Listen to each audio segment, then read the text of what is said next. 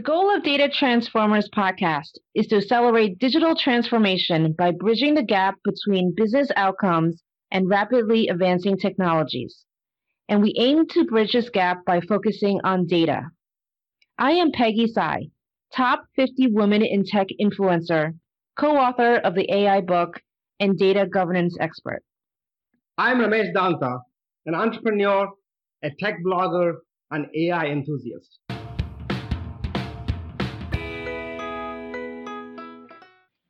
Hello, everyone. Welcome to one more episode of the Data Transformers podcast.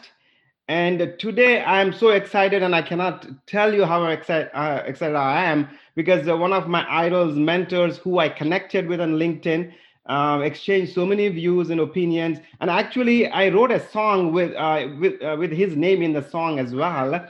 And so his name is Bill Schmarzo. You know him as the Dean of Big Data on LinkedIn. If you're in any way remotely connected to data science or any of this area, you would know Bill, right? And then if I were to introduce him with all the titles, I would be taking the entire podcast hour. But let me start off with a few things here. Number one, he's a top 10 worldwide data science influencers in multiple areas: big data, digital transformation, and business intelligence. And he is the executive fellow at the University of San Francisco and honorary professor at NUI Galway, and is an author and creator of Big Data MBA, a course that he created for San Francisco University. And then he's doing lots of exciting things now. So Bill, welcome. Wow, my name is in a song. You got to share that. That is truly a first. I love that, Ramesh. Thank you. Yeah. So actually, remember that Who Started the Fire Yes, song? yes. So I was referring to Who Started the Big Data Fire. And then in that fire, so I said, all of you guys are influencers, and you're saying, I didn't start the fire. The fire was already burning. We just poked it. Right. That's right. It's exactly right. I love that. That's great. Yeah. So welcome, Bill. So for the sake of audience, just why don't you tell us what you're doing right now? So right now I'm in between jobs, which is actually probably the perfect time because I just released my fourth book, and I'm spending a lot of time on podcasts and other areas trying to promote the book. And it's, writing a book is a lot of work. Supporting the book after you've written it is almost even more work because people are investing their time in the book and their money in the book, and they've got ideas, they have thoughts, and so you get great conversations. It's just wonderful. Anyway, so a lot of time right now in between jobs, using it as a chance to not only kind of get this book kicked off, but also recharge myself and do some videos I've been doing recently on the Big Data MBA video education class. I've been creating these 5 to 6 minute videos on each of my different infographics and posting them on YouTube so people can use these as a vehicle to learn more and more about the potential and the practice and the discipline of data and analytics. So Bill, I read parts of the book, excerpts of the book, right? So and then your LinkedIn title says Chief Data Monetization Officer. Oh yeah. And then the book is about data monetization. From however long I remember, you are one of the few people that have been preaching about the monetizing data aspect of it. So if you could, why don't you lay out the key principles of the book? Sure. So it just seems that, I didn't start the fire. I just kind of stepped into it. The whole data monetization thing had been kind of brewing for a long time. And be honest with you, for at least for the vast majority of my career in data and analytics, which is now nearly 40 years, trying to attribute value to data has always been a challenge. And so I was very fortunate at the University of San Francisco about 5 years ago to launch a research project on trying to figure out the value of data. I had some very smart students research assistants who were very motivated, very smart, very free. And they launched into this. And the epiphany moment for me in that research project was when one of my research assistants came up to me and she said, Professor Schmarzo, I had asked them to look at the balance sheet, and where would you put data on a balance sheet, and how would you determine the value of data on a balance sheet? She goes, Professor Schmarzo, she goes, I can't find anything that resembles it on the balance sheet. She said it's a really unusual asset. It doesn't deplete, it never wears out.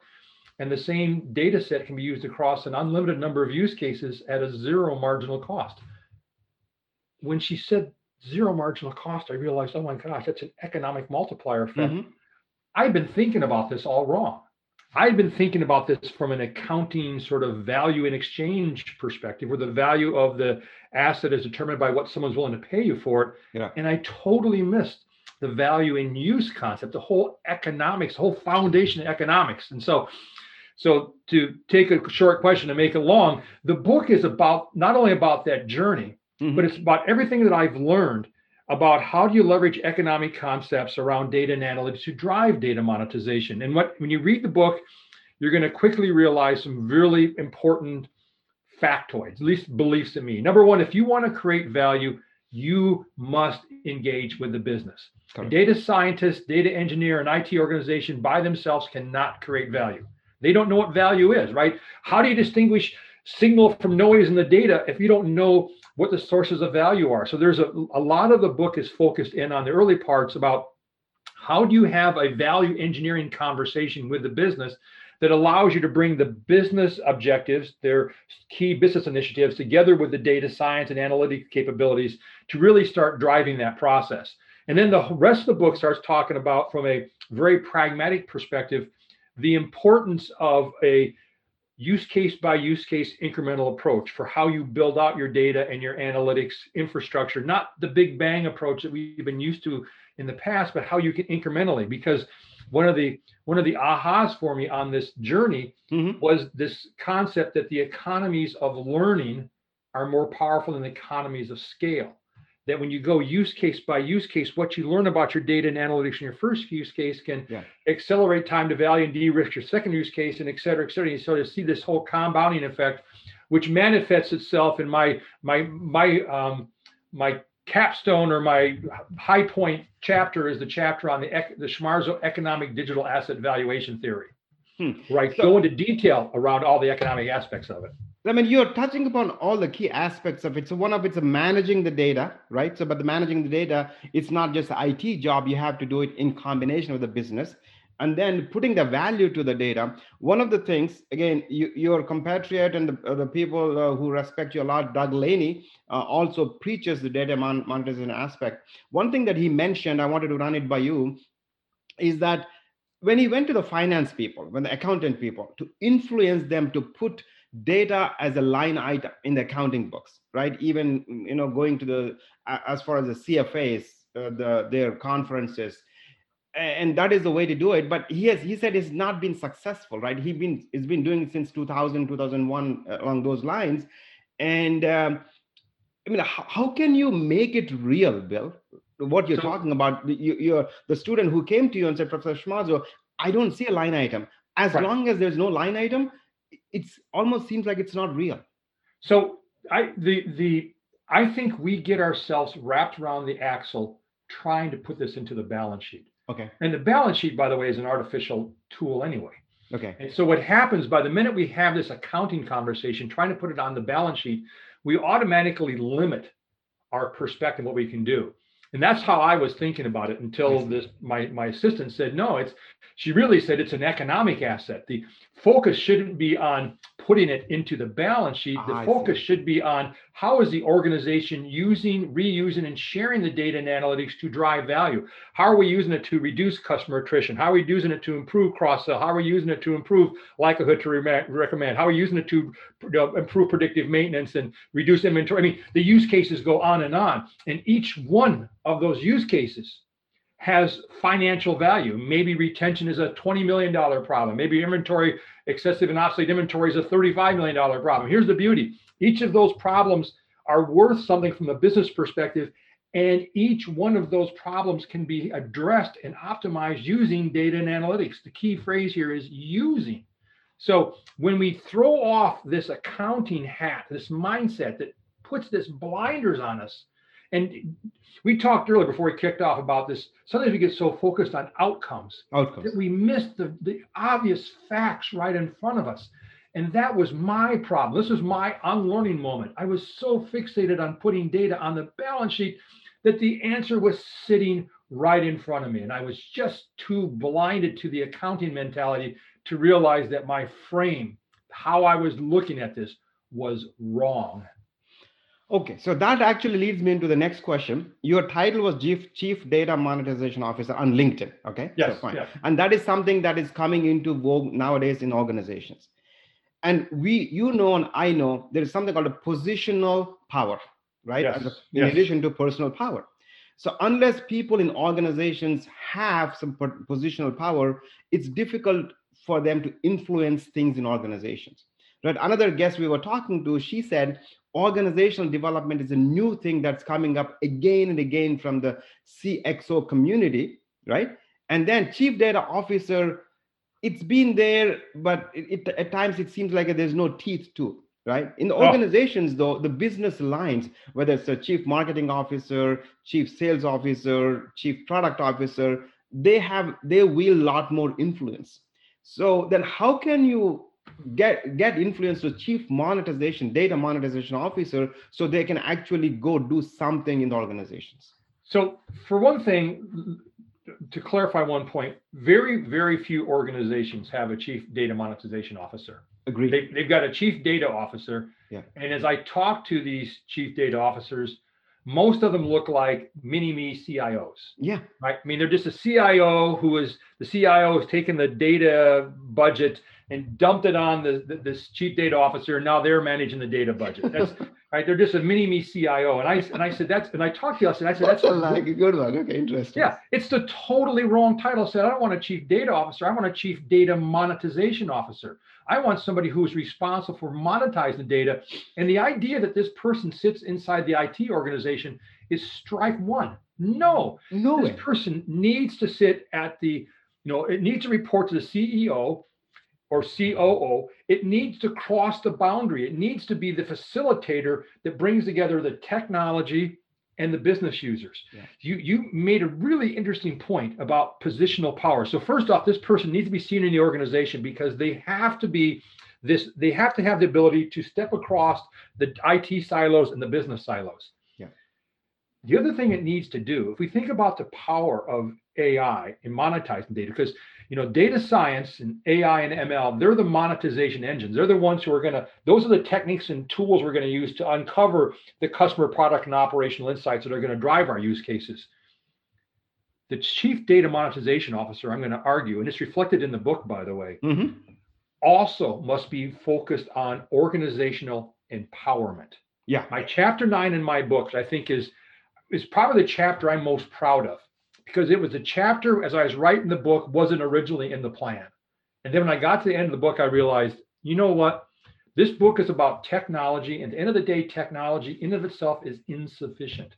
You need to also empower teams. You think about where AI is going to have the biggest impact. It's not going to have the biggest impact, at Mahogany Row at the Puzzle Palace. No, AI and ML is going to have impact at the front lines. Process automation. At the point of customer engagement and at the point of operationalization. Correct. And if you want to create through AI and ML analytic assets that are continuously learning and adapting to the environment around them, or through back propagation and deep learning and reinforcement, right? We can do that, but it's also critically important that you are also empowering your employees so that they can continuously learn and adapt as well. Because the challenge we have with AI models is AI only knows what's in the data.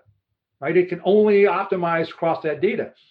We need the humans to tell us what's outside of the data we need to be contemplating. They're the ones who need to be bringing forward the might moments, because as an organization, if we don't have the might moments, we'll never have any breakthrough moments. Yeah. So I think this chief data monetization officer, and this was probably reflected more accurately in my most recent role at Hitachi Vantara as a chief innovation officer, was that you have to have both the responsibility for monetizing the data using, data science and design thinking techniques to bring the business and IT together. But you also got to use design thinking techniques to empower the front lines so that you have an organization, both technically and human-wise, that is continuously learning and adapting. So Bill, actually that you mentioned Hitachi Vantara, and then actually led me to think about your experience spans pretty wide spectrum. I mean, Hitachi was the latest, and Yeah, then I can't hold a job, can I? I just can't. No one. and then you worked at Dell EMC, and that is when actually I met you. And then Yep. a long time again, you were at Yahoo as well, in different areas. So, from your experience, can you tell us the organizations, both aspects? One, who are doing well, focusing on data, trying to monetize data. So, what are the things that they're doing? Number one, the organizations that are lagging behind, what is that they're not doing? So, if you can take us through what are the best practices. So, in a way, to preach somebody coming, let's say I'm running an organization. So, what will you tell me that I should do based on the experience of the best practice of what you have seen, the good companies, and versus what I should not do, what the bad companies are doing? Wow, great question. So, if we believe that data is the new oil, that in the same way that oil was the fuel that drove the economic growth in the 20th century, that in the 21st century, data will be that catalyst for economic growth.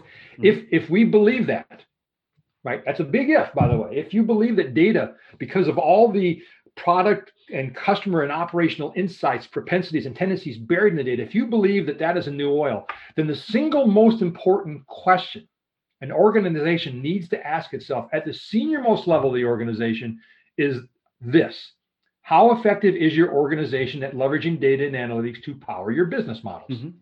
Single most important question you can ask. Now, when you ask most companies that question, especially at the executive level, Yeah. they have no idea. You know, they look at you like you got lobsters crawling out of your ears, right? They have no idea.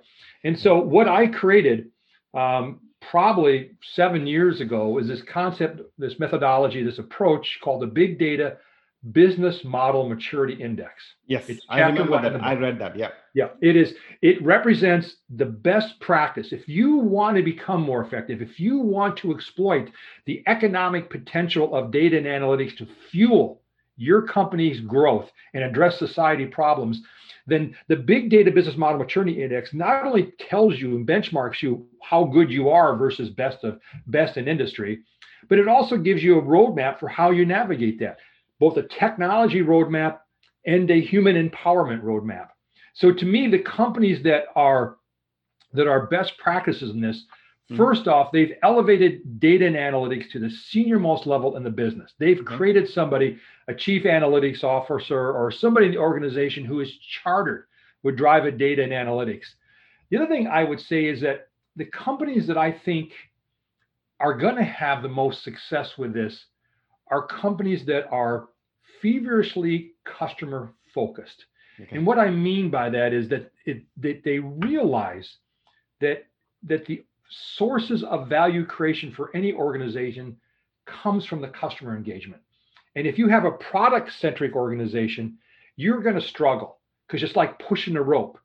But if you have a customer journey-centric perspective, then you're going to be able to work with customers to both identify the sources of value creation and also the impediments to value creation. I see. And data and analytics can help in both those areas. So to me, there's two parts of this. First is this Big Data Business Model Maturity Index tells you where you are and how you can become better. But overall, there needs to be this culture of understanding that the only place that you can get value is from your customers, because they're the only people who have ink in their pants, right? Who can sign things and buy stuff. So again, those are the two things that to me come together for companies who really want to be successful in exploiting the economics of data and analytics. So then, the contrary to that, the companies that don't do those, at least focus on those two big ticket items, are the ones they are not doing well. Oh, I mean, you can classically see it. Companies that are focused on products. Right? We're going to make a product, and we're going to put it out there and make it the customer's responsibility to get value out of the product. There's an interesting trend happening across industries because of all the cloud and open source technologies and such, is that this as a service model, right, where organizations are providing service capabilities as a service. You don't buy a product, you buy a service, and it's delivered through the web and such. And that is having a very interesting impact on organizations, because it's forcing product organizations to become more customer centric.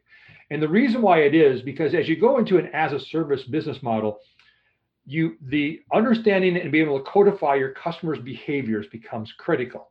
Otherwise, you can't price it properly.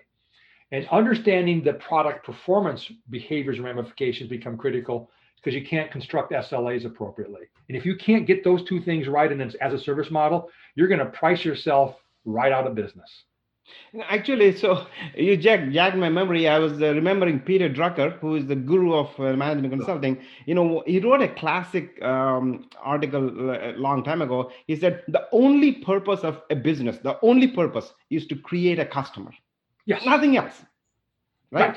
So your customer focus, the previous comment that you're mentioning, it's one of the two items that the organizations have to do to really use data as a thing, because your job is to create a customer. Everything else is secondary. Companies that become product focused, they forget about understanding the entire customer journey. Yeah. One of the things that we do as part of the engagements I get involved with is we create what we call a customer journey map. And it's not just when the customer is interacting with our product or services. We want to know what the customer is doing prior to that. And what is their epiphany moment that brings them into our sphere? And then we want to know what they do afterwards, the afterglow effect. And so you're exactly right. Drucker said our job is to make customers. Our job is to create customers, and our job is to keep customers. And the best way to make and find and keep customers is to understand that journey. What it is they're trying to accomplish, and then build the services and products that help them to realize that. And if you do that, if you have that very tight customer centricity focus, it becomes very easy to understand what are the sources of value from the customer's perspective, which is going to impact my pricing, and what are the impediments to value realization, which is going to impact my products and services. So it's just simple stuff, but we get fixated on building products and turning and transforming the onus of how to use the product gets shoved to the customer. And then we wonder why the customer's not getting value out of our product. Well, we build a product and they can't get any value from it. They must be idiots, right? Wrong, right? They're not idiots. You're an idiot because you haven't thought through carefully what the customer's trying to do, what environment they're in, who they're trying to do it with, and what are all the impediments to that. Yeah, exactly. I think as long as I know we use the word simple, and at the same time we also not simple is not so simple. Simple is complicated, right? But if you get your simple things of what is that you're trying to do, okay, you're creating a customer and then map the customer journey, and to do that, what kinds of analytics we need and data to support that, I think you will make your mind is not cluttered. Right, and you wouldn't see. I mean, how many products are out there where the customer only uses 20% of its functionality, right? So why the hell do you have the other 80%? And who built the other 80%? Exactly. Who thought that was a great idea? So you see this huge amount of waste in product development. Yeah. And the product group complains to the marketing group, hey, customers only using 20% of our product. Well, that's because they only want 20%. Only 20% has value to them. So guess what, folks? Jettison the other 80%, which no one cares about, and it costs you a bunch of money, and take the money you saved in that 80% and focus it on making that 20% even more valuable to them. The customers are sending a message. They're talking to us every day, and we got our blinders on, right? We don't hear what they're saying because it doesn't fit our narrative. Damn it, stop being so internally focused. Listen to your customers, co-invent and co-create with your customers, and then you will build products that not only meet their requirements, but you won't waste time building shit that no one wants to use. Yep, exactly. Thank you for listening to today's episode. If you liked what you heard today and would like to hear more, please subscribe to our podcast on your favorite player like iTunes and Spotify. And please do rate our podcast. Also, please go to our website, www.datatransformerspodcast.com for more episodes, blogs, and information on our speakers. Thank you.